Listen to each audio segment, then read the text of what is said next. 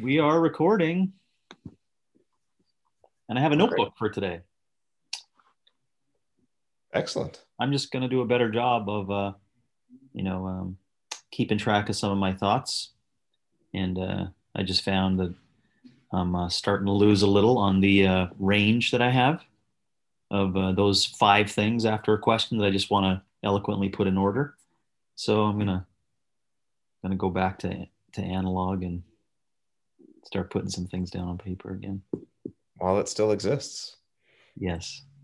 before we're all Neuralinked up and paper doesn't Yeah. I exist mean, I anymore. guess the other option would be for me to type it out with another machine as we're discussing it, right? But Yeah. my skills on typing, brain to typing and listening is not high enough, but I can still do little notes and listen at the same time. So I think actually I got that practice from consulting with people where I had to learn how to be really good with that, like just take that down, but also stay engaged with the conversation and attentive. Yeah. I There's want to definitely. mention too, sorry, Oh, sorry. Go ahead, please. I want to mention the podcast today is sponsored by OPEC CCP Digital Immersion, which is happening today and tomorrow. Um, Coaches worldwide participating in 2 days of coming together in a virtual world um, to talk about things like, you know, how does this education of fitness help you in impact and other things. So that's who sponsored our episode today. It's an awesome experience. Brandon and I did it last fall, and if you guys haven't done it, you should do it. That being said, you may need a time machine because when people hear this, it will be 4 weeks hence. That's But right. That's right. that's okay because our Yeah. podcast will be. It will be like remember we said 21.99. Yes. This is going to be on the loudspeaker. It's going to be the call to Uh-huh. prayer. Um, And when we'll time travel back. is that an elk? No, that's the speaker for fitness and creative thought. My gosh, it sounds like a squealing elk. Um, what episode is this? 25, 26, 26. 26? Yeah. Mats Naslund was number 26 with the Montreal Canadiens. Uh, Fantastic number. Also divisible by that crazy number 13. Another interesting point of 26. True. I'm sure the 26th floor at a high rise somewhere in New York City is pretty cool. And I guarantee you, somewhere in New York City on the 26th floor, there's a Peloton next to the window. Oh, I'm sure. Yeah. What was year 26 like for you? That was 2000, year 2000. So I didn't even think I was going to exist. I thought when the clock changed, you're like, Yeah, okay. everything worked out. 26. Whew, 26 was a great year. I was in Calgary building the business and 1 year deep into this whole thing called OPEX on my own, just figuring things out. At the time, I worked in a Imperial Oil corporate fitness center. I managed that as a professional fitness and lifestyle consultant. That was my title. And I was pretty bored. It was a good year. A very good year. Yeah, lots of, ironically, this book right here, see this book called Training? Very eloquent. Um, has workouts from the year 2000. Really? Wow. Let's go back and see what I was doing at that in 2000. You ready for one? Just one Yeah. particular workout? All right. Let's do this. Even with the dates, that would be like higher order. Let me find something here. Oh, yes. February the 6th. I did 3 exercises on that day. Snatch pulls, and I supersetted Airex jump. You know the Airex pads, those blue soft pads. I don't think I've seen those, or maybe I have, but don't recognize the name. Somehow I did what's called Airex single leg jumps. Apparently, it was helping my snatch pulls because I supersetted it. So I did snatch first exercise. Looks like I did 1, 2, 3, 4, 5, 6, 7 sets. Then snatch pulls, 4 heavy sets, and 4 Airex jump pad single leg activity. That's what I did. I'm wondering. You know what I should have done is gone try to find what day is it today? May or April 30th? April 30th. It would be really cool is to go back to age 26 on that day and see. Anyways, so that's what I did when I was 26.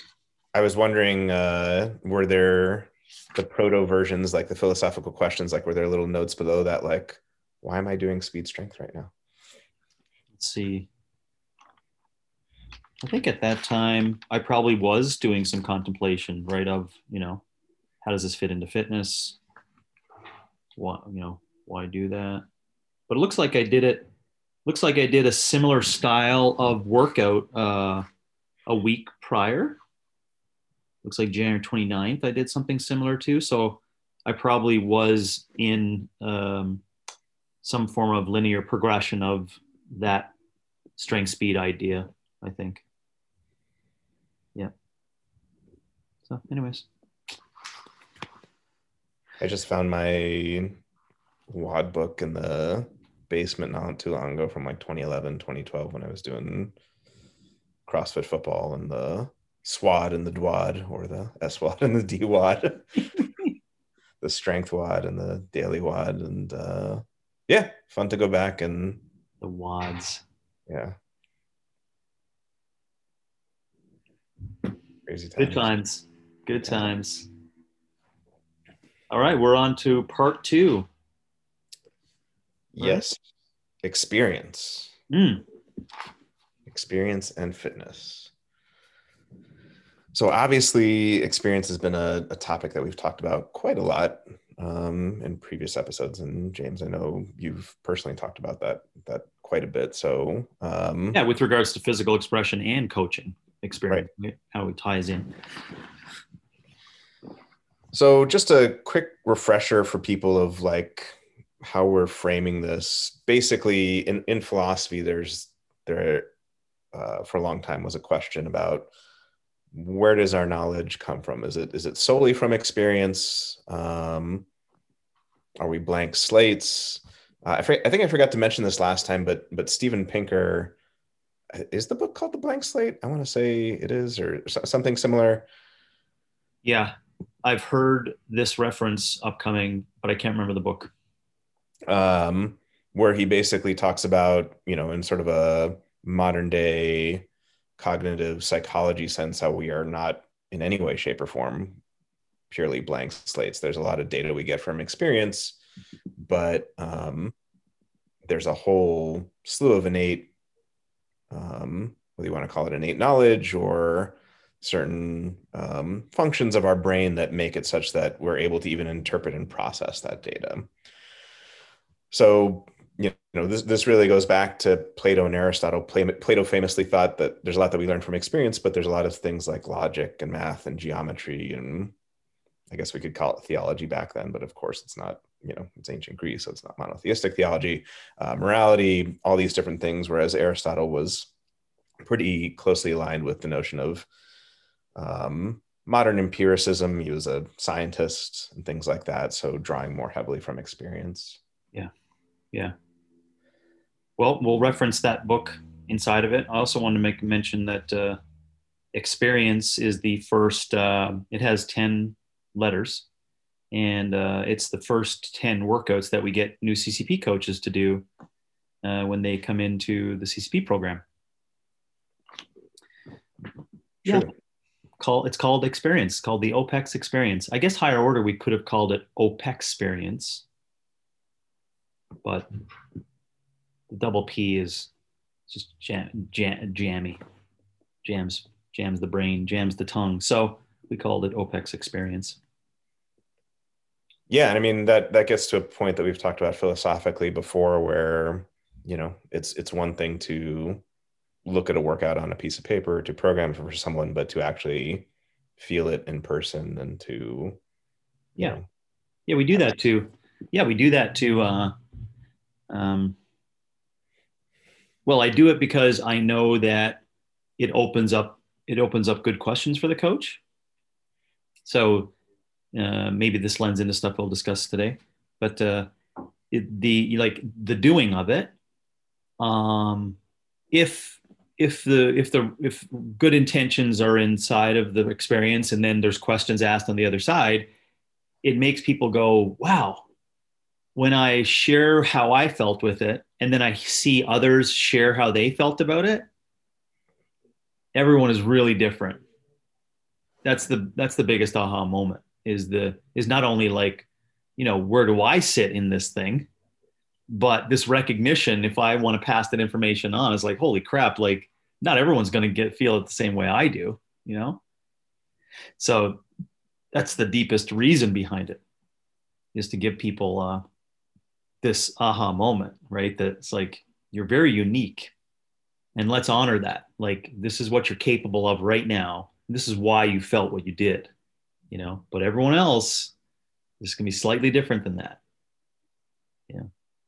yeah, and that's a very interesting practical on the ground thing that I talk about with Brandon, fairly regularly. It's this notion of like, on the one hand, of course, like metabolically, most humans are going to get more of a response from a 1 minute all out bike test than they are from um, a 1 minute leisurely walk. But that being said, within that, there's this, there, like you said, there's these ranges of experiences, and just practically as a coach, there's always this question of like, Brandon and I will have this discussion about, well, put yourself in the client's shoes and try to think about how they feel. But of course, what something is going to feel like for me in training is going to be quite different from what it is for someone else. So just that balance of like, what is objectively true for humans, generally speaking, metabolic pathways, and then like subjectively, what about this person? So Yeah. Yeah. Yeah. I continue that story on. I love the thoughts you guys are having on that. I continue that story on, which brings back to why I love fitness, because the training practice of it generally reveals what is exactly happening. So if you continue to do it with repetition, consistency, awareness, etc., you come to an understanding as to how that affected the person, right? So yeah, in one case scenario, it's very different. 20 people, not really sure, but let's just keep repeating that, and then eventually we'll see how it gets more and more individualized, right? Yeah, yeah, I like that.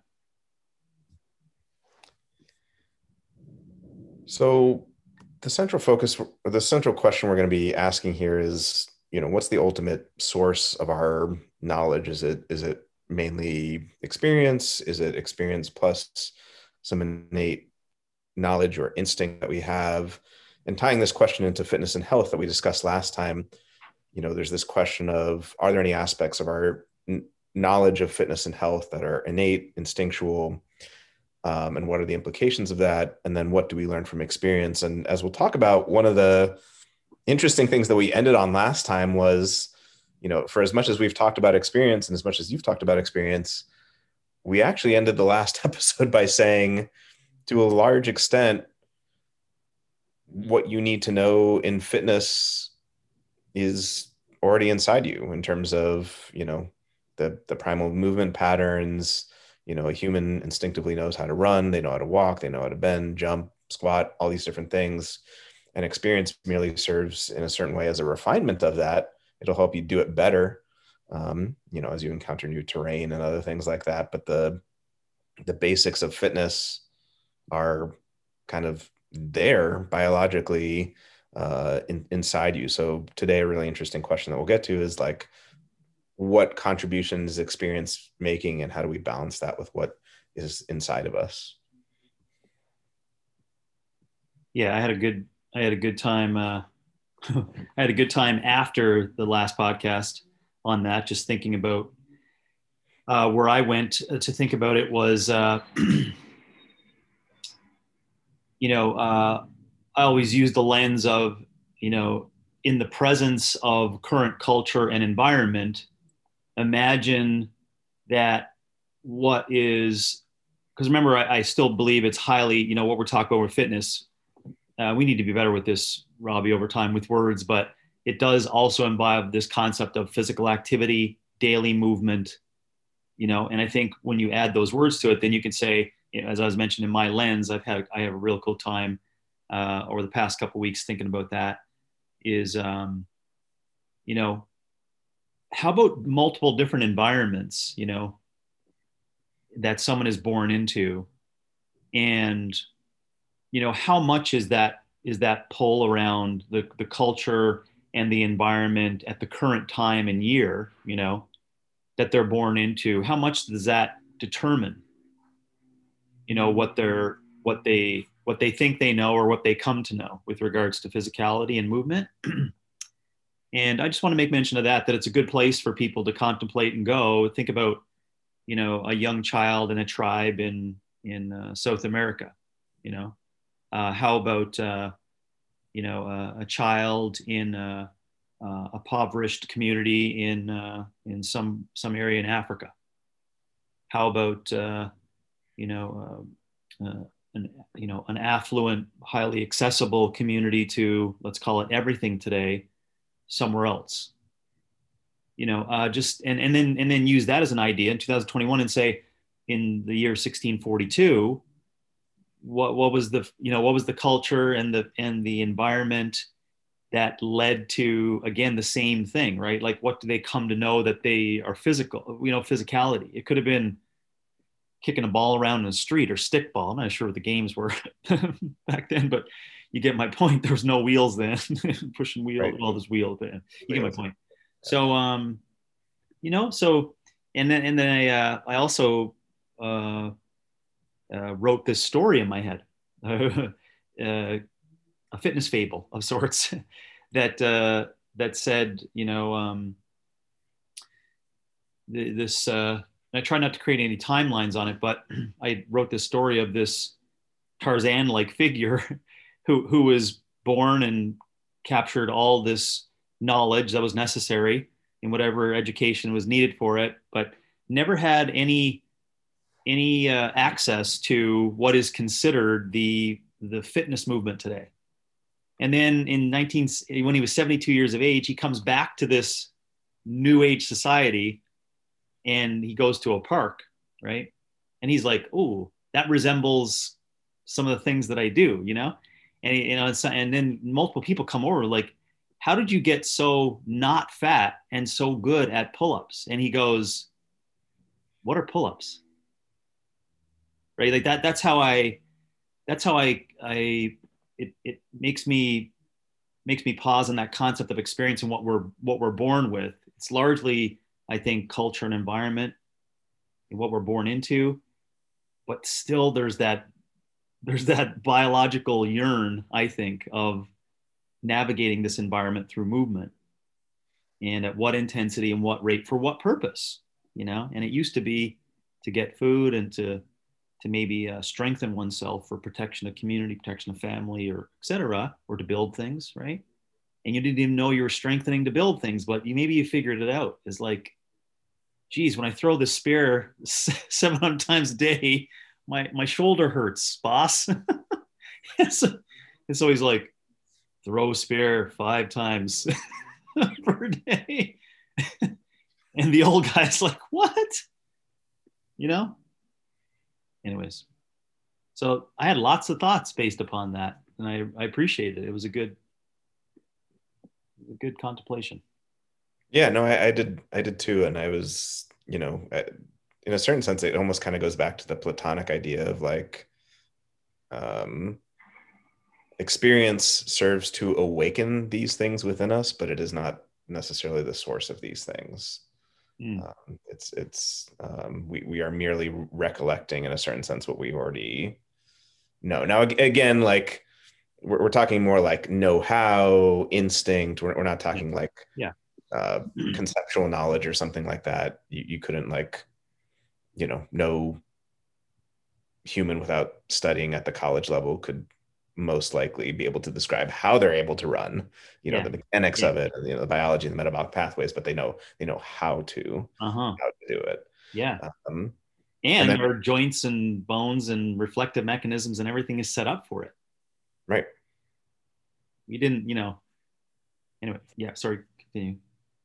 No, I was just gonna say, yeah, and then that's a really interesting question you posed too about, so all this stuff is within us, and then in what environment does it get expressed, right? Like, so why is it that the Maasai are, great runners, and then Nordic countries tend to not universally, of course, but Hop and Katrin Davidsdottir, and all Yeah. these a culture of strength and strong men and strong women. Is it just the weather? Yeah. Is it language? Is it culture? What Mm-hmm. what leads to interest in these different things and expression? Is it genetic mutations surrounding different metabolic pathways or production of muscle, or are those just famous people we know from those? You know what I mean? Like, what are the conditions that lead to that? Yeah. It's an Yeah. interesting question. Oh, it is. I have lots on that particular topic, actually, the Icelandic female culture and strength, and I posit some ideas based upon um, those females being born into a culture that in previous times, if you go back and look at the you know civilization of Iceland and the government changes in the 60s, 70s, 80s, and the robust amount of data that they have on the population and how things operated and et cetera, it does make sense that you get the Annie times 65, right? And of course, that needs to be structured on what I mean by that. But um, there's certainly the Annie-esque, right? And then we can ask a couple questions. Was it Annie that did it all? It's like, oh, it's like the 4 minute mile, right? It's like, oh, that's doable. Then we can all do it. I think it was bound to happen as a form of female physical expression meeting, like, all worlds meeting perfectly, right? The being born into a culture that created or warrants this, and then it's just showing its head, and then having the opportunity. It all comes together with Annie missing the ring muscle ups in 2009, and then it just spawning out this unbelievable, what I think was bound to happen, of something you just can't turn your back on. It's just, there's something there, right? So I got lots to speak on that. I'm not sure how it ties into the experience conversation, but it's fairly cool to think about, you know. Yeah, I mean, I think it ties into it in the sense of, like, we're talking about, okay, we have these innate instinctual pieces, and then how do those ultimately get expressed, and then what culture, depending on your experience and the life you live, what leads to, again, one culture having maybe not very much interest in strength stuff whatsoever, and another Yeah. culture being much more interested in running and things like that. And Yeah, thank you. Because I was wondering, as I was mentioning, it's like, why are we discussing this? It is that, I think it's the combination of the conversation of or questioning, is it only innate versus culture, or was it both? And that's, I think, what I'm saying is uh, epigenetics, which is really the combination of those two. um, there's something in there, like, i.e., there's something in the water, you know. right. um, Icelandic water is quite good, by the way, but there's something there.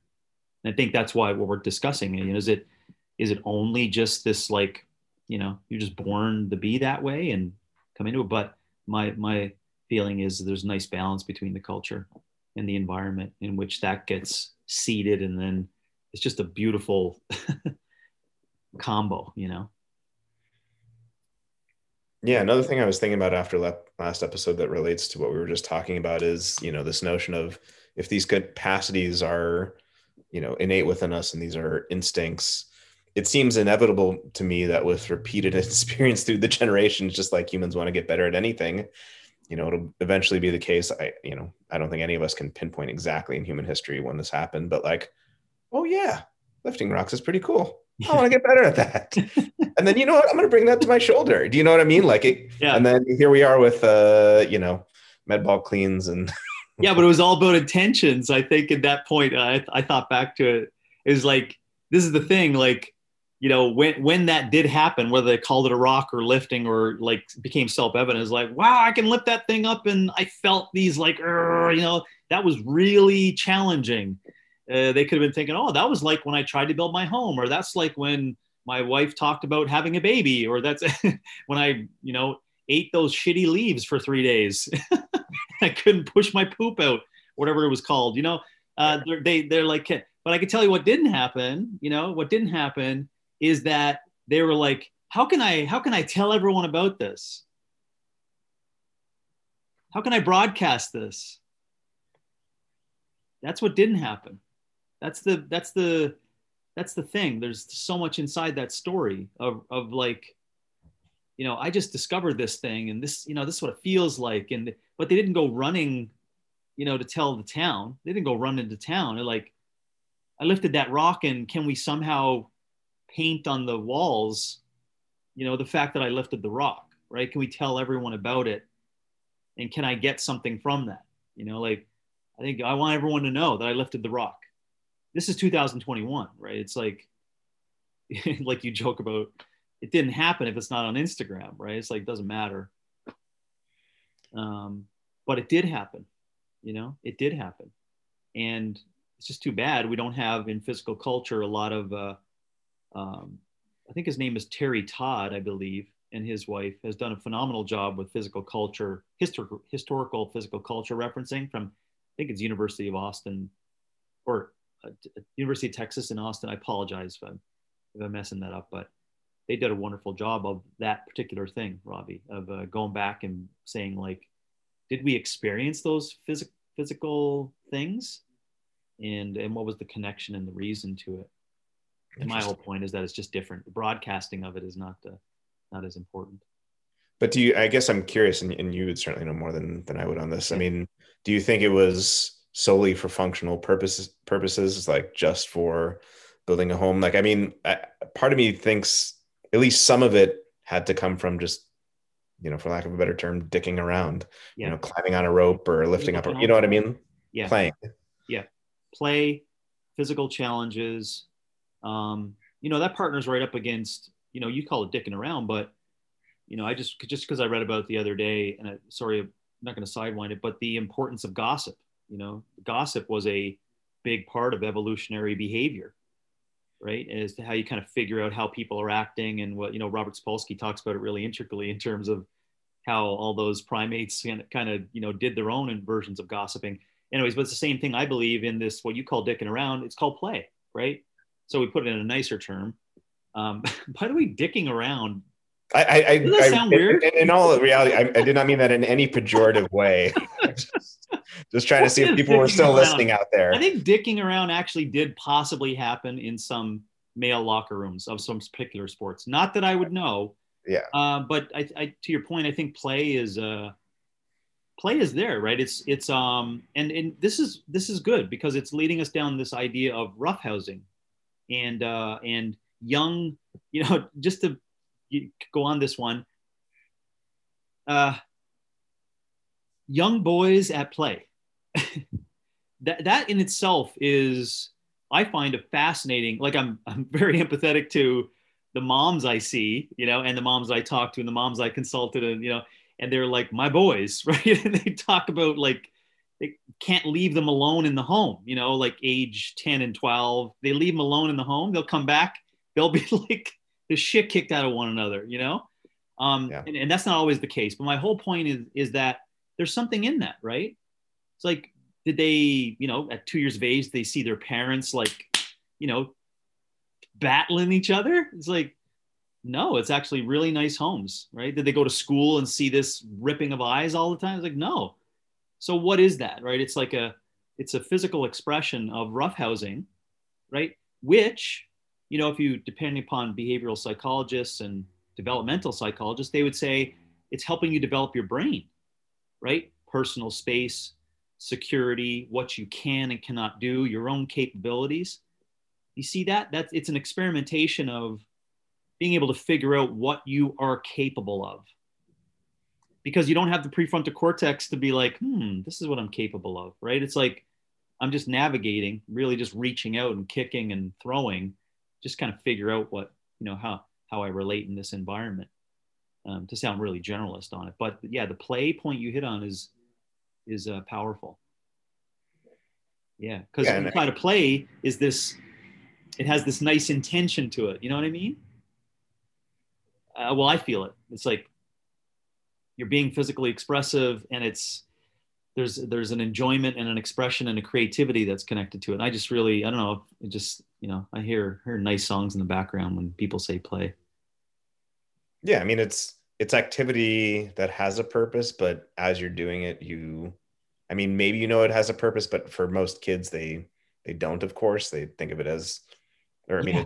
it's inherently kind of purposeless. It's not for any particular end, but that is precisely what's so enjoyable about it. Is it Yeah. just doing it for its own sake?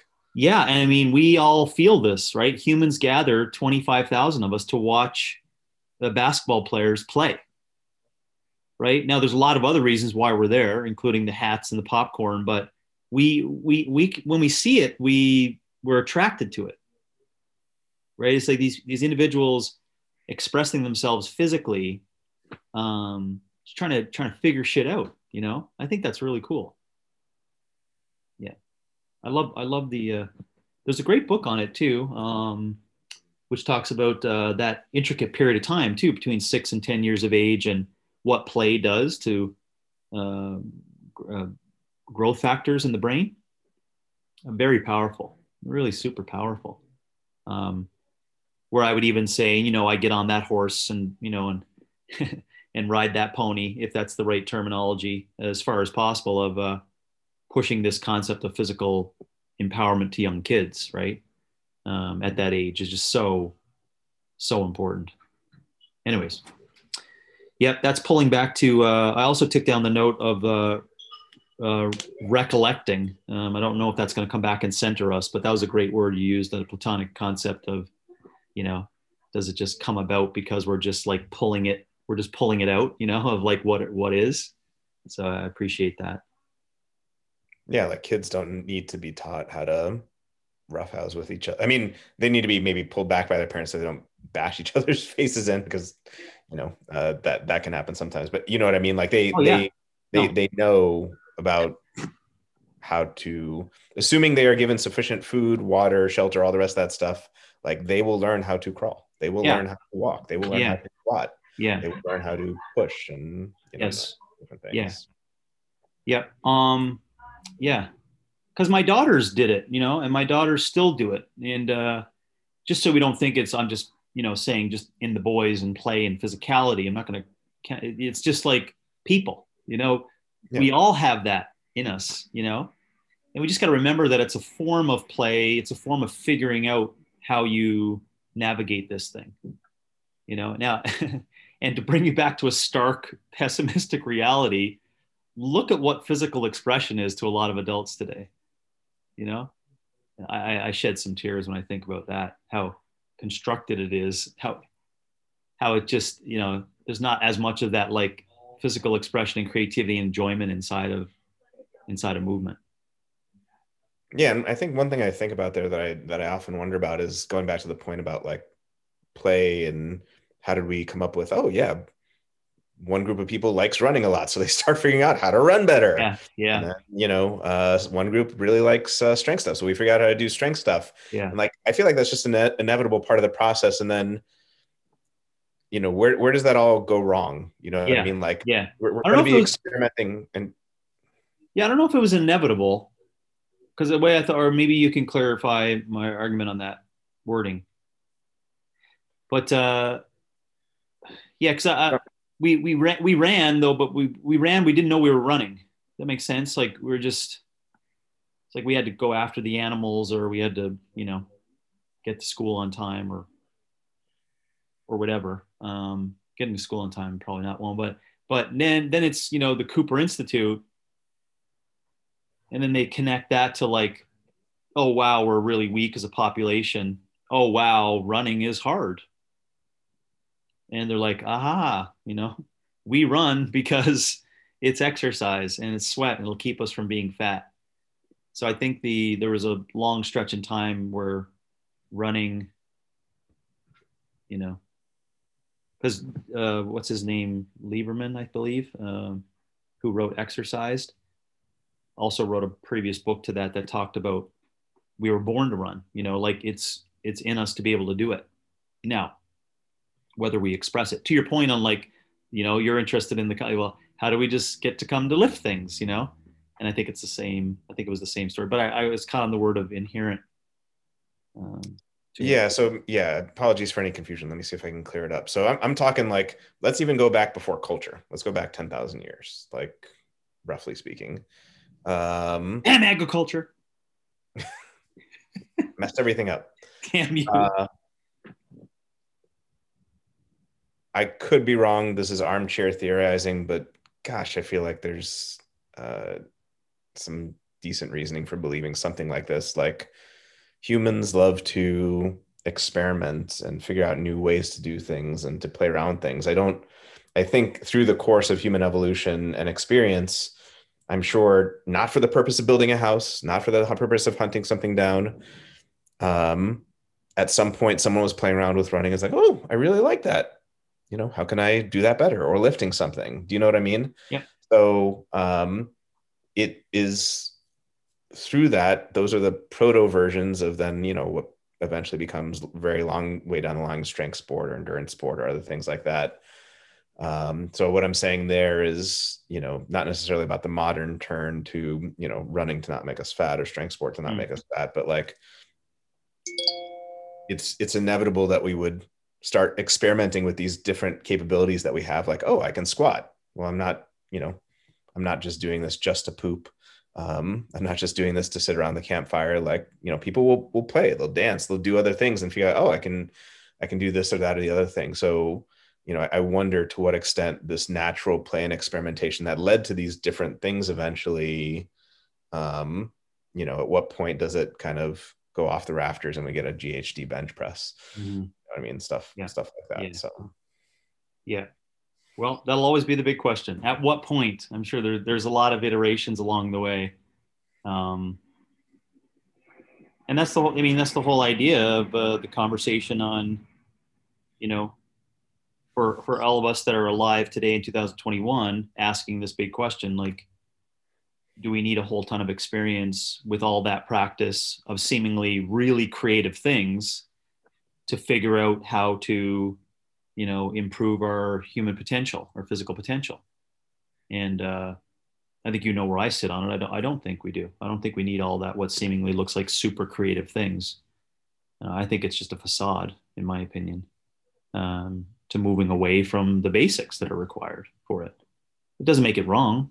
It doesn't make it not helpful to some people for enjoyment, right? Purposes. You can go back to our pleasure one to discuss what people may derive from physical expression. Right.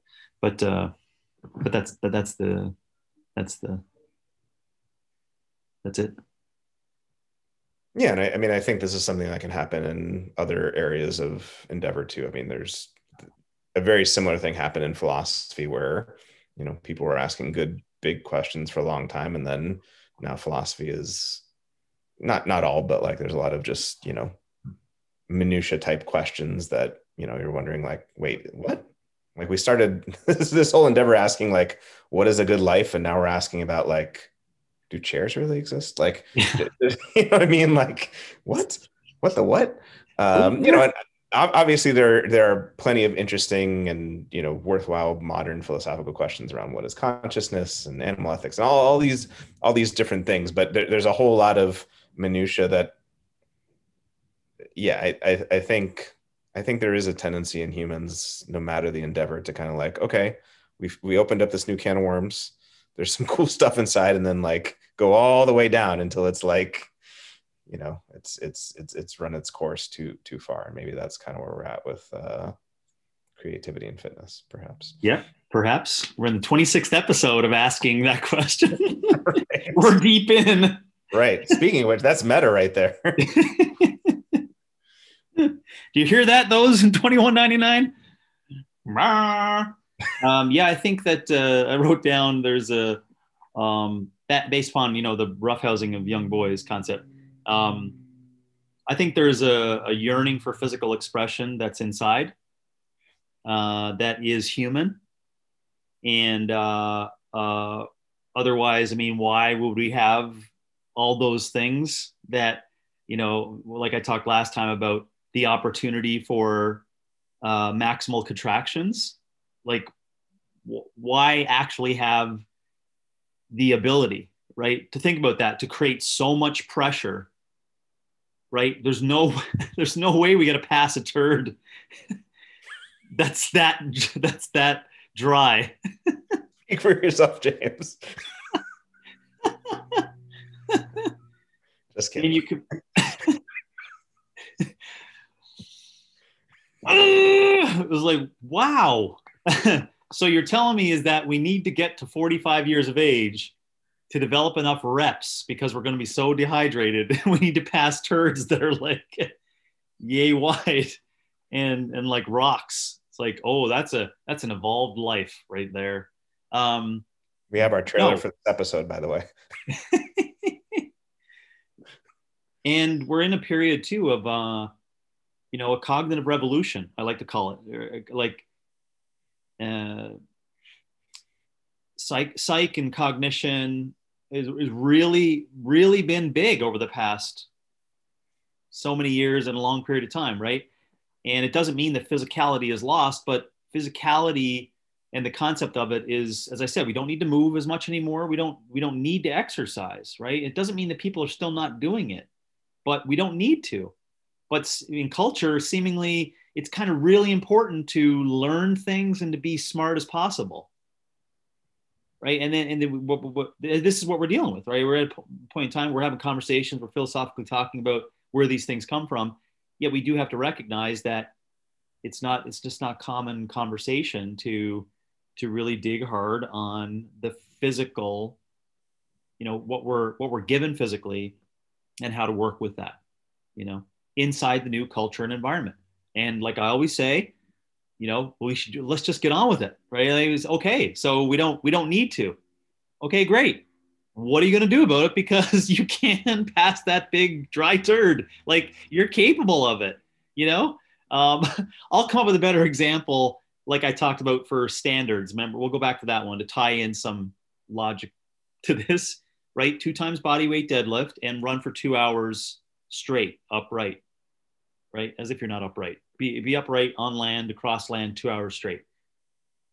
So if you don't remember that, that's what I propose as like something you could just say, like, is there something we can all wrap our hands around of like what we can do for somewhat of a higher level physical expression, maximal physical expression for most humans, right? And I think we just sell that super short, where it's like, oh, just getting out of bed and thinking real hard and learning things is a big, to your point, is a big life. That's the good life, right? It's like, well, where is it that you need to be physically challenged? Why isn't that in the booklet of a good life? Right? Like, you need to go out and physically challenge yourself with the things that you have innate, because we're saying the same thing cognitively, right? You're born with this brain, you can do all these things, you have all this potential. Go out there and do it every day through vocation, challenging conversation, argument, etc. Physicality, just garden, really, right? Or just high intensity interval, that thing. You see where it falls on that. That's where. So we just got to be okay with that's where it is, right?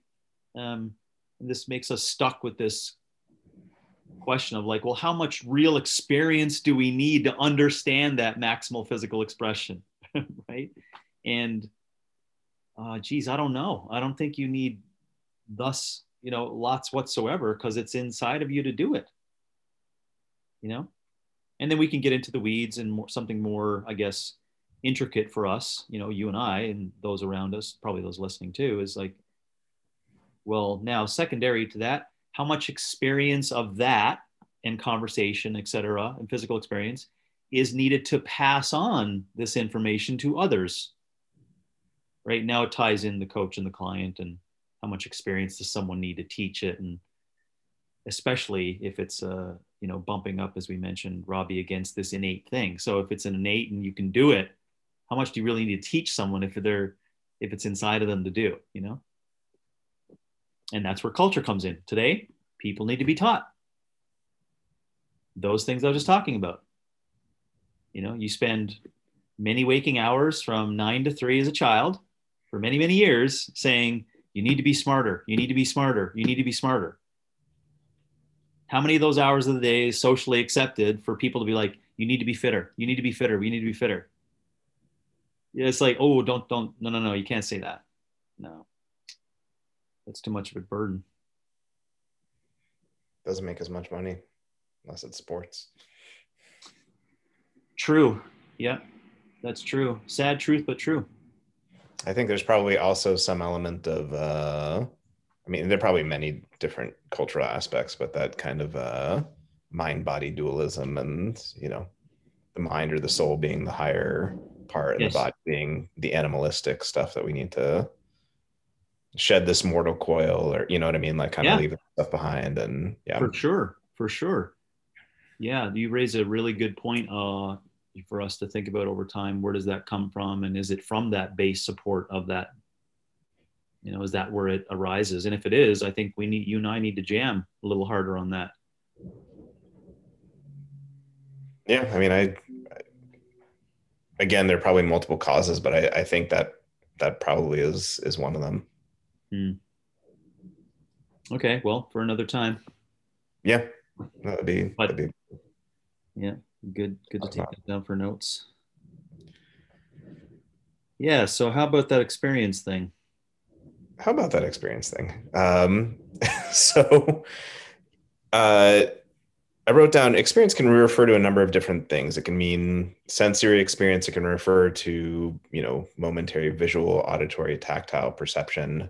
So fitness example here would be, I feel the weight of the barbell in my hand. So like when we say experience, with philosophy, we're always trying to drill down into like, what exactly do we mean? Are we equivocating about this term? Are we actually talking about what we mean? So, again, for that fitness example, it could be like, what does it feel like to bench press? What does it feel like to run?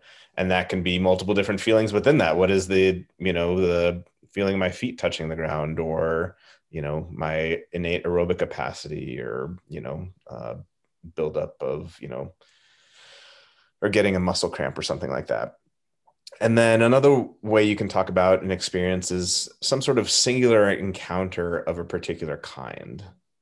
So the 1 minute stationary bike test was an excruciating experience. And there we're not talking about not necessarily any one element of it, although your lungs burning are probably, well, your legs cramping up too. It's the whole shebang. It's the whole thing together. The light closing.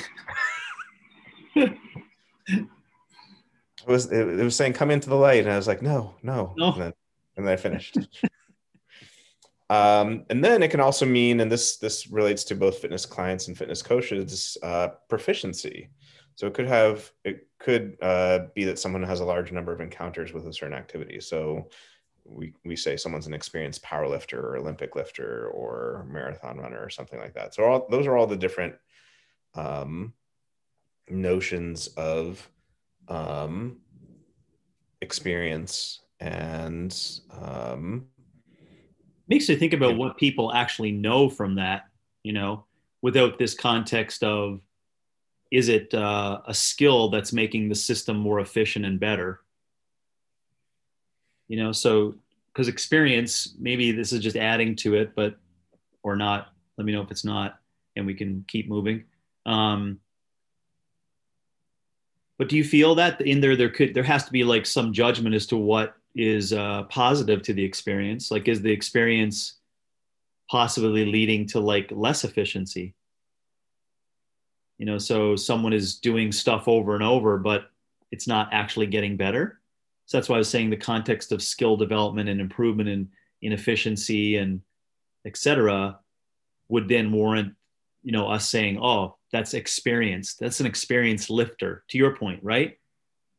So maybe there's people that have been lifting for 20 years, but it's dog shit and they're actually not getting better. Are they experienced? Not sure if it colors it or diminishes the concept of experience.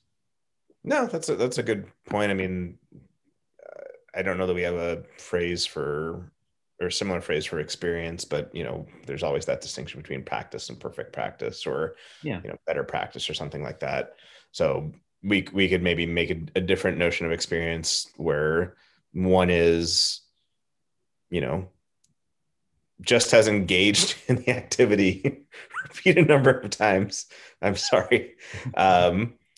Gosh, I wish I remember the name of this guy. I'll have to ask Brandon. I was just thinking of there's this Olympic lifting guy, like an amateur Olympic lifting guy, who like as he's doing the lift, he's like, "Goddamn motherfucker!" Like as he's doing the lift, and like the lift is like not that great, but he's like famous at these Olympic lifting competitions. And I just your comment made me think of this guy, someone who has years of like actually just physically doing the lifts, but it's dog shit. Yeah. And he yells and screams as he does it. Anyway, sorry, my apologies. No, I get it. I'm gonna have to see if I can find that. But anyway, like we can make, as philosophers do, a distinction between someone who has just like encountered the same thing over and over again, yet has not gotten better at it, versus someone who has become more efficient. I see what you're saying, like more efficient at what they're trying to do. Yeah. So I guess we could say that experience has to have, we're going to make the presumption, if you're okay with that, we can make the presumption that inside that experience, it's for the purpose of leading to an increase in order or less chaos in the system, some kind of ordering to make the system more efficient and better.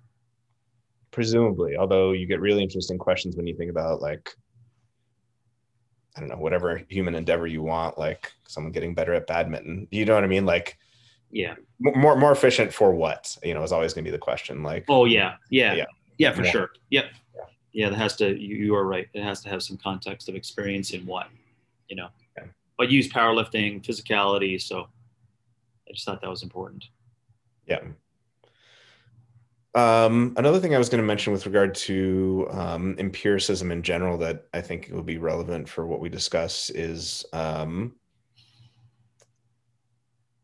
any knowledge you gain from experience tends to have the following three characteristics. It's fallible, so it's never 100% certain. Right.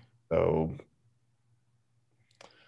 we used to think the Earth was the center of the universe, but now we know it's not. But there's so many others. I mean, gosh, the people who think like, your snatches were good, and then you went to a competition, right? Or the people who did it today who think like, oh, yeah, I feel like in every generation, it's like, oh yeah, all those people before, like they made all those mistakes and like, but we figured out, like, I remember ever since a young age, I've always thought like, what's going to be the smoking of our generation? Like, what's the thing we think like, is it? Yeah. So it's fallible. I think it's attention. I think we're in the attention economy. Probably. Sorry to cut you, sort of set you off on that. Oh, no, you're totally fine.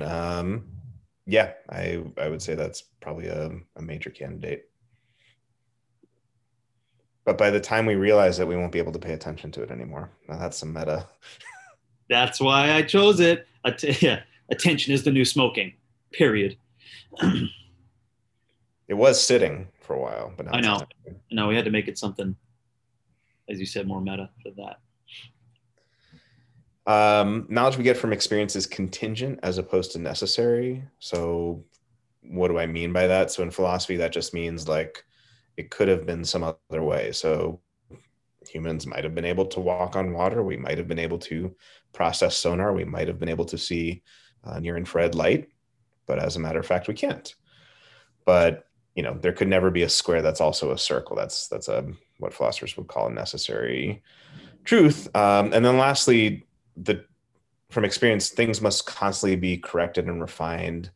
And why? Because the senses tend to generally be not entirely deceptive, but they can lead astray. So like a bent stick in water is just a silly, easy example, right? So we have to correct what it is we're thinking. So the relevance of this for philosophy, but also for what we're talking about, is a lot of previous thinkers, philosophers, and theologians wanted to take things like morality or math or logic or geometry or theology precisely out of the realm of experience, because if you have them in the realm of experience, they are contingent, not necessary. They are fallible, not infallible. They are, sensory and must constantly be refined. So, you know, just thinking about that impulse that sometimes humans have to like pull things out and say, no, this stands, over and above experience, and therefore must be necessary. It's like, no, if we're saying this comes from experience, it has to consistently be refined. It can always be changed. And yeah, it's contingent.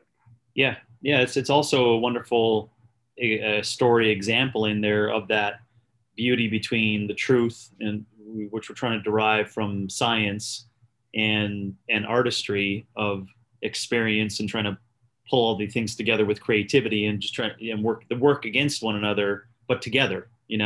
I love that. So within your words of fallible, contingent, and refinement, which is what I took down as three of them. um, it's almost like guardrails, really to make sure that you're in that right tension zone. So I really enjoy that. I also like the fact there's three, um, and makes it easy for people to think about it. And there's another thought that I have based upon that we probably, if we want to bring it into fitness and fitness experience, you and I should come up with um, less philosophical language and more real world language for those three areas that can help people day to day with language around these three things so that they could learn themselves. I'm not questioning people's ability to understand the terms, but fallible, contingent, and refinement, we could turn it into something that, any human on the street who learns about physical expression goes, well, I know what I know about my physical experience because of these three things. Here's the three, the three things that I use all the time to ensure, this is possibly somewhat true, right? Like if my experiences are leading to anything that's worthwhile for me, being helpful. So, anyways, just that's another thing I thought about in the practice of transitioning from those words and then moving it into like, how can my wife understand that? Like, why can't she get those three words injected that allows her to go, yeah, right. You know, No, that's it's a good point. I think I have a few examples just as you were saying that may okay. potentially be useful. Um, so fallible, let's go to our standard punching bag. Whether it's CrossFit or Orange Theory or what have you, just any fitness system you think of is not the way, the light, and the truth. It must always answer to experience, and to the extent it does, okay, keep at it. And if it doesn't, it doesn't. I mean, that was CrossFit's initial charge against other things. Yeah. Yeah. So that's an example there. Contingent. So let's take a fitness example there. It could be the case that we could sustain a sprint for 60 minutes or 2 hours as humans. That could have been the case. As a matter of fact, due to our evolutionary history, we're not. Yeah. But it certainly could have been, and it could have been that we were really sucky at sustaining aerobic activity, Yeah. but we're not. So just thinking about like, those are facts of who we are. They're not necessary facts about who we are, but those are facts about who we are. And then what do we do with that? And then must constantly be corrected and refined.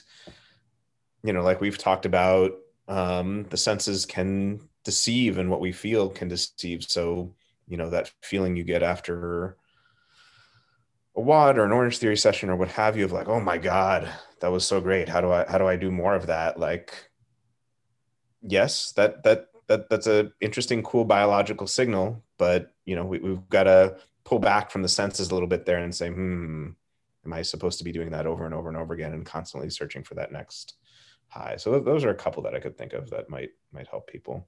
Nice. Yeah. I wrote down any system might work. Just try to run all out for 60 minutes and don't forget intentions. Yeah, that's a good Yeah. way to put it. Yeah. Um, yeah. That's good guardrails for people. It allows some see where experience fits into that, which can be threatening for some, right? Because I mean, a lot of us propose to have answers for individuals in their physical expression experience and learning, you know. I thought this was going to be the answer. I thought these were the answers, you know. So Yeah, and I mean, but I think that that's it's partly going to be the responsibility of the coach, but it's also the responsibility of the client. Like, don't put shit up on a pedestal. You know yeah, what I mean? We've all done it, but like, and you know, it's a natural human propensity, but like you have to take responsibility for like nothing is necessarily the one true final complete answer. Like there are things that very much lean more in one direction, but you have to be open to like, hey, what I once thought can change and be revised and yeah, things like that. the fallible point, right? Exactly. Yeah. One other point on empiricism with relation to your point on guardrails that I thought would be useful and kind of connects back to what you in a certain way are saying about the current fitness landscape. Empiricists and people who put experience first basically say we have no knowledge of a particular subject outside of sensory experience. So if someone says we have a particular concept like God or fairies or fate or the stars influencing our lives, the empiricist will always come back and say, like, how does this answer to experience? Like, from whence did this come? A unicorn is like, you saw a horse, you saw a horn on something, and then like you put the two together in imagination, but you don't actually see something in experience. And this isn't the exact same thing, but a connection I thought of with relation to fitness is kind of what you've been saying, where it's kind of like, okay, well, we have the GHD bench press, we have all this creative stuff that kind of like was born out of things that we can innately do, squat, press, all these other things. And then, a question that you could ask in fitness is like, how does this answer to fitness expression? How does this answer to true fitness experience? Like, is this just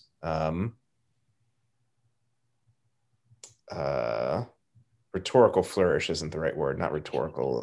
Is it just fitness flourish? Is it just icing on the cake? Is it sprinkles or something like that really has no empirical connection anymore to what it is we're trying to do with physical expression? So I think that notion from empiricism is at least somewhat connected to what you've been saying with regard to, hey, how does the GHD bench press answer to experience? How does the kipping pull up answer to what should be physical expression? And like you were saying, this notion of guardrails of like, we can't go too far down the creative side and lose sight of the, basic physical expression side. So anyway, those thought I had. Yeah. And I think that leads to coaches recognizing that you're going to do a lot of fitness expression for yourself just to learn what is stupid and to learn what is useless and to learn what is folly. It'll consistently, do you know what I'm saying? So you still have to experience it. I would say, as of someone who's going to be teaching others about what they need in experience to get the aha moments of physical expression. So yeah, you need to do the bench press, 135, wasn't it 135 with reps at GHD? Anyways, you got to do that. You got to do it to go, yeah, for someone with an asymmetry and the psoas and iliacus on one side, that's a recipe for some torsion on L4, L5 that I don't want to deal with. So how do you make that statement, right? You got to try the bench. You know what I'm saying? Like, so you can't just think about it or sense it or feel it. You got to do that for you to be in the position to teach others about the guardrails. So I guess what's inside that too is maybe there needs to be an experience on behalf of a coach, almost sacrifice more or less, in order for us to be able to educate and to make people more aware of what these things are that they're gonna have to put in place as guardrails for their physical expression, so they can go, what's useful and what's really just a crock of shit that is not useful whatsoever for me over time, regardless of the whole intention thing. But but in terms of practice of physical expression, constantly, yeah, I think that's what I think about for where coaches fit in there, you know? Yeah, yeah, that's a good point. Like, and coaches, yeah, in a certain sense, are the sacrificial lamb that can help, at least currently, ordinary folks figure out Yes. creatively Yeah. design things that are useless from things that seem less creative but are Now, useful. now 60-minute bike test versus battle ropes. yeah, now on the back end of that, this is reality. 98% of all fitness professionals don't do the experience that leads to them going, now I did this, you don't need to do this. Instead, it's the opposite. It's like, I did this, I got popular doing it, people really liked me, they really liked when I did it. Therefore, it's going to keep you motivated by you doing the same thing. And I'm going to cherry pick research that gets piled on top of you doing that and wrap a whole bunch of community and culture of needs and wants around it. And here you go. You've got current fitness today. So as much as I'd love to make that seem utopic, I'm very pessimistic in terms of how that gets passed on to the majority. Would you agree, disagree, or thoughts on that? No, I mean, I think as it's practiced today, certainly with Instagram and other things. Yeah, I think it was the other day on Shark Tank. I mean, gosh, I can't imagine this person is listening, but if they are at any point, I don't mean to, you know, denigrate your fitness device or whatever, and however it is you came about it. But there's something on Shark Tank. This person, she'd come up with like a thing that it's basically it's like a sandbag that mimics like a fire hose rope, or a fire hose, excuse me. And like, okay, yeah, you can do tosses like that, and yeah, Yeah. presses, and oh, okay, cool. You raise the roof, exactly.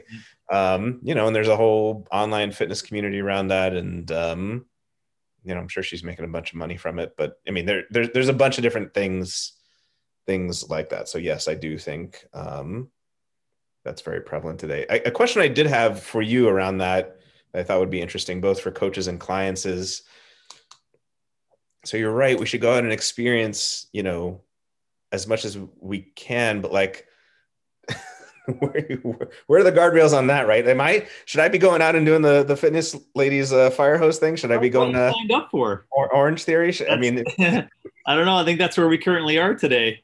We signed up for that, and I don't think that over time there'll be enough intuition or even text and academic literature that would give us some answers. So I think it's up to us sacrificing our minds and bodies, possibly to a certain extent. I think that's the only way we're going to come to some understanding as to what is right and what is the truth and what we do know as being truths inside of fitness. I feel very strongly about that. I know that I'm, going through a story, think of it as like a story that's almost written. And every day that I participate in physical experience and as I grow older, I want to be that person who tells that particular story of what this will lead to, right? There's not a lot of people who are having that discussion for multiple different reasons we talked about before: systems, institution, and the market appeal, and the basics around the lack of excitement around the truths, et cetera. But yeah, I think that's the only way through is for us to sacrifice and to go through that. And I would even say from my experience, which I don't ever have any resentment about or issues with, is going to those really deep levels like I did in CrossFit, that offers aha moments. But I did that. I didn't do it purposely so I could teach others. But now that I'm here, I'm sure as shit happy that I pushed it to that extent, almost to the point where I believe I'll have metabolic and some issues long term, I believe, based upon that. But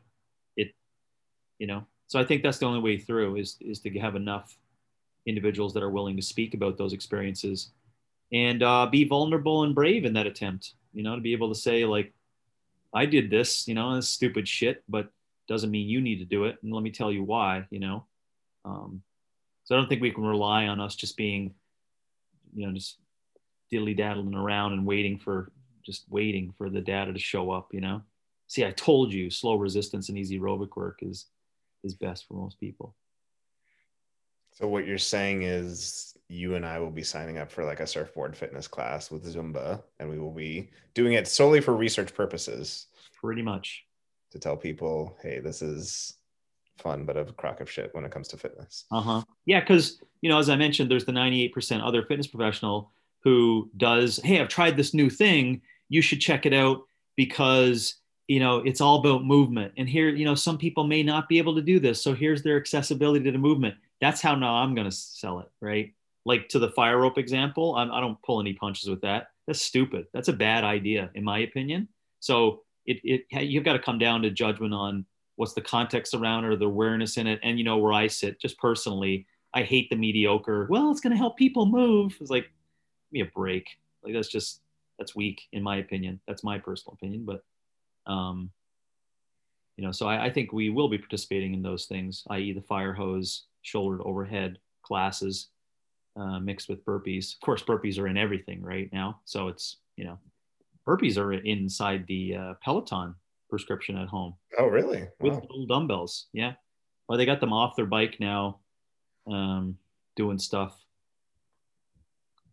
Good stuff. Interesting.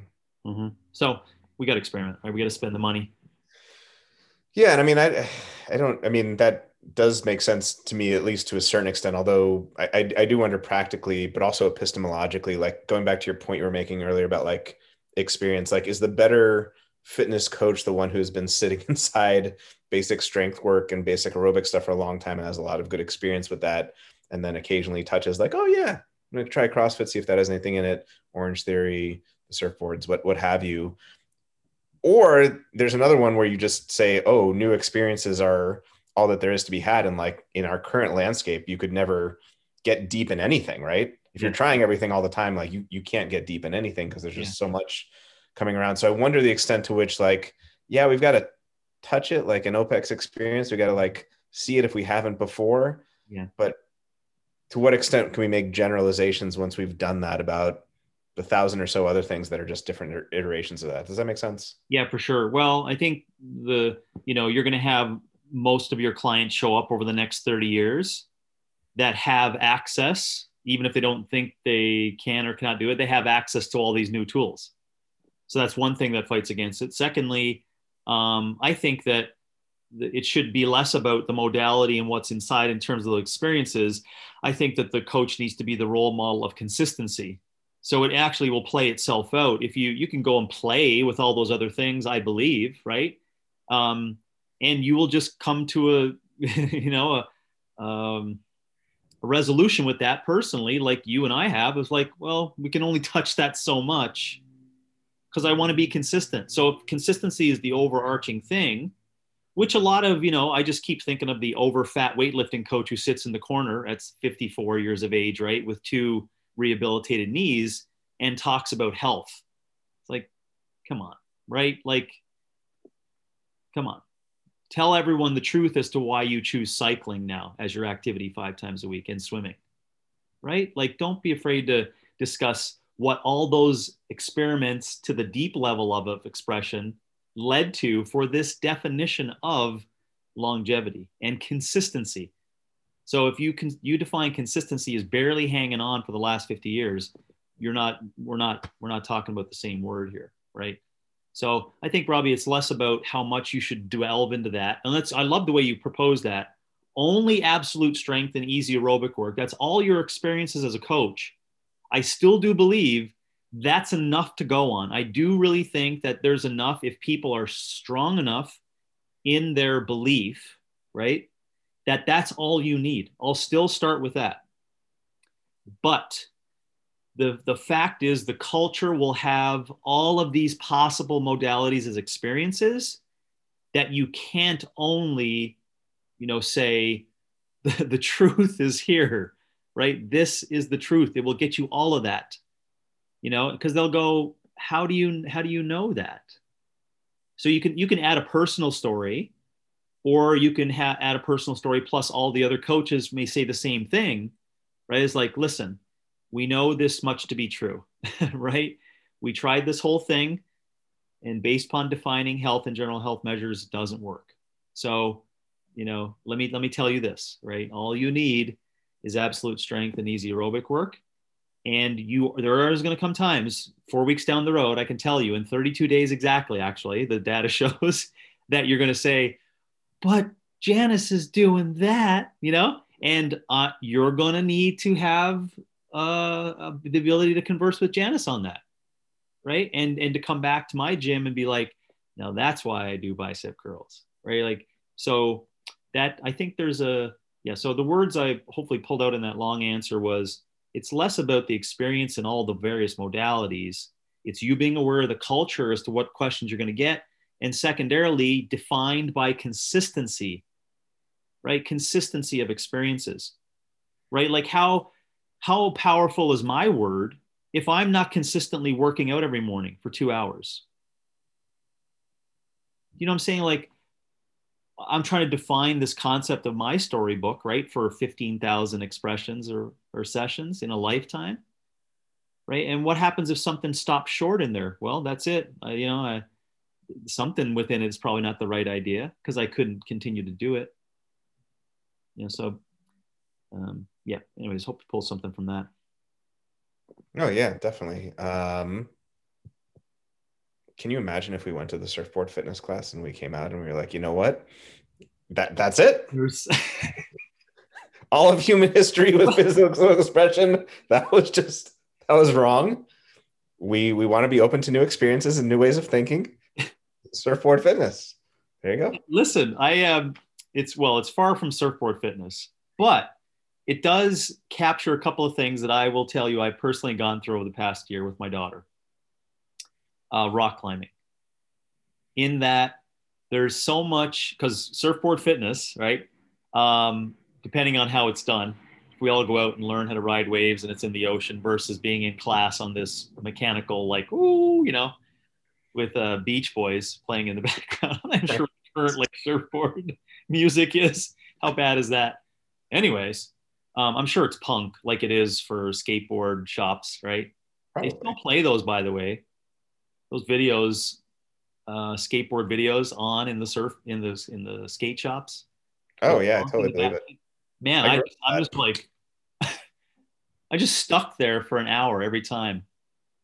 I shit you not, maybe it's not an hour, but I'm like glued for 10 minutes just watching these physical challenges, unbelievable solutions. Anyways, back to my point. I've been experiencing this in nature, right? I.e., this somewhat natural instinct of just climbing over things and traversing, right? And doing it with my daughter in a constructed manner of, ropes and hooks and hanging onto rock and being outside, but it's nature. And, like the stuff that I'm developing on my fingers when I'm outside relative to indoors, and what we experienced, we went on our own climbing outside just north here a couple weeks ago. And I had to carry a big pack, because my daughter couldn't carry all the gear. She's carried her water bottle, which is fairly heavy, but carried a big pack. And I had to do lots of lunges and climbing and traversing, right? A lot of pulling on specific weeds to be able to get myself up with the pack, because I couldn't just do it with my lower body.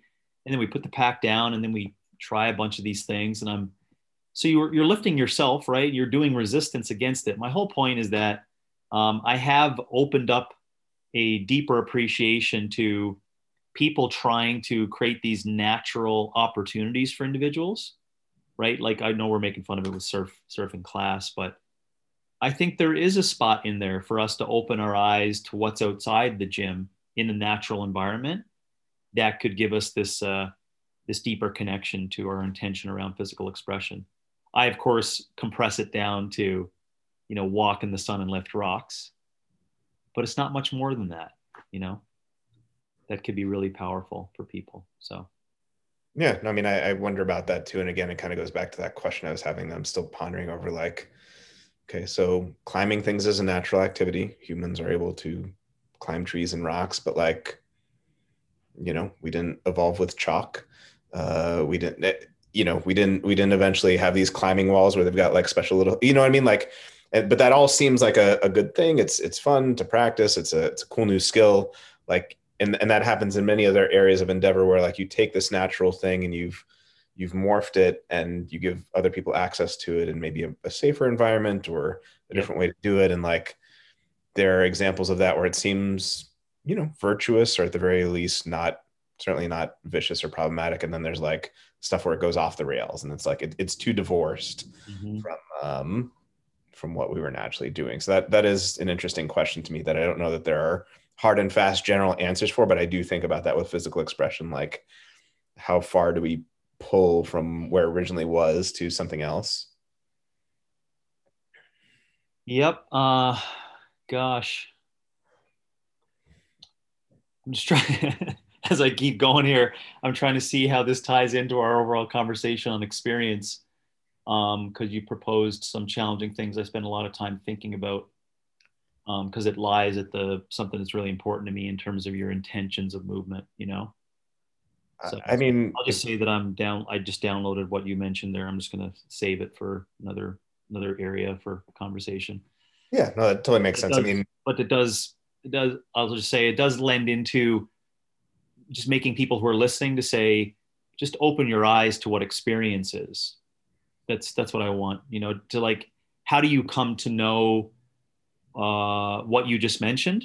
Because I could go on and on about it, about climbing outside because Hannah and I boulder, or locally with nothing. We just walk to it and boulder, right? So now it's like, well, that's a little bit. Those are holds that you got to figure out, right? They're not in place. They're not, so you got to figure out how to create that challenge. So it's I'm just make mention of that, keep trying to figure out what are these as close to primal, natural, physical expressions as possible. And that will help you tie into the reason behind why we're doing physical activity. yeah, I think that's a good point. And I guess the connection for me to experience, besides the one that you just mentioned, which is a good one, is this notion that I personally think, and I'm willing to be, you know, wrong on this, but inherent in the notion of us doing any activity that we would naturally do is the notion of play and experimenting and all these different things. Like skateboarding came from somewhere. Yeah. BMX biking and rollerblading, like all these things came from somewhere. Yeah. And it wasn't some supernatural weird force. It was us playing around with these different things. And so through repeated experience, these things came about. And like, just asking the question around how did one area of endeavor go completely awry and another be just a cool way to express yourself in different ways, and just thinking about that. So Yeah, and I love I thought about Back to the Future, Michael J. Fox with going back and was it yeah, anyways, they were really surprised by his skateboarding ability. Do you remember that? yeah, Right. And I thought, what a wonderful way, even if it was intentional or not, what a wonderful way to propose what seemingly looks like, and as well when he was on stage going at it with the guitar, right? Remember Johnny B. Good? I think that's what he was doing, Johnny B. Good, right? yeah, Yeah, just those two, like, how did that audience at that time perceive that? Do you see that? It seemed like gobbledygook, like, oh, how ugly and disgusting that is, right? Meaning like it looks so, look at him, it's so creative and yet it's loud and boisterous, both the skateboarding and the playing the guitar, right? But you see how it's become this like, I just think about those things. It's a wonderful way for you to understand that in the current time where you are largely dictates how you perceive what these expressions are, right? yeah. And So and like I love the skateboarding example, man. Another thing for another time, maybe in terms of aesthetics, really, and how that fits in. But just so much freedom and creativity, and like to your point as well, indirectly, why people. I spoke to Ben Kelly, who was Australian, came over in the Northeast, CrossFit coach, been there for a while. I kind of mumbled to him like, "What do people get out of surfing?" And then he explained it to me eloquently, just a couple of minutes, and I was floored by what I did not know in terms of the natural environment and what it offers as challenges.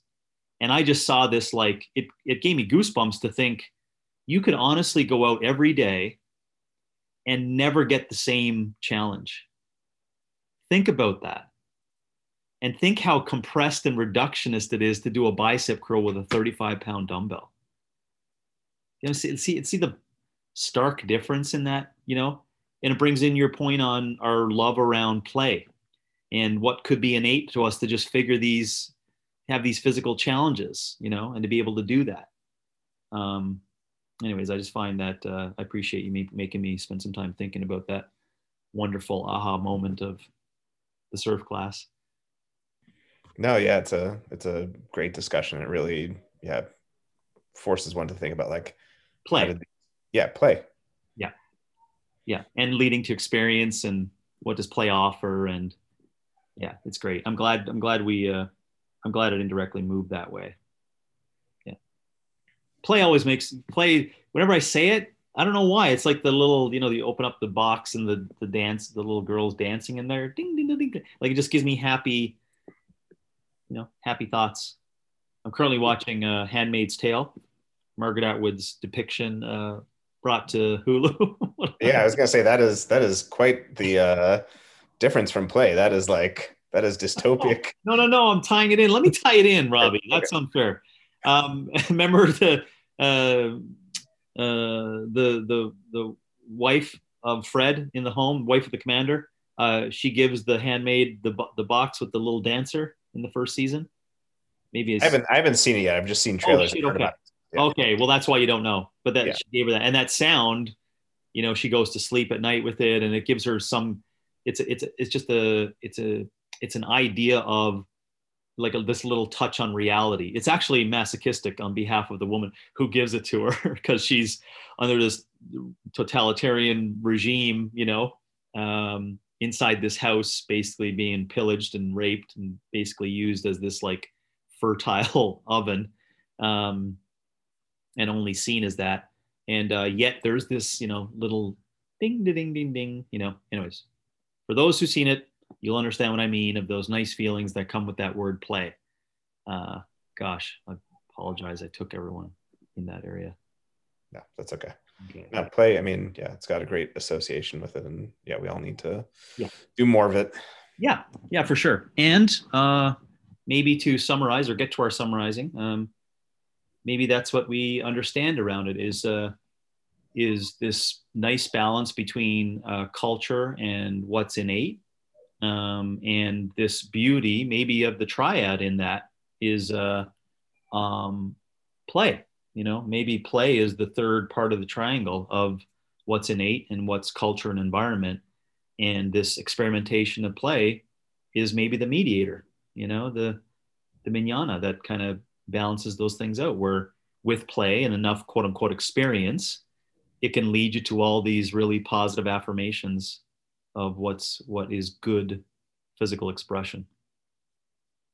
Yeah, taking those instincts that we have and putting them into practice and seeing what new things you can come up with.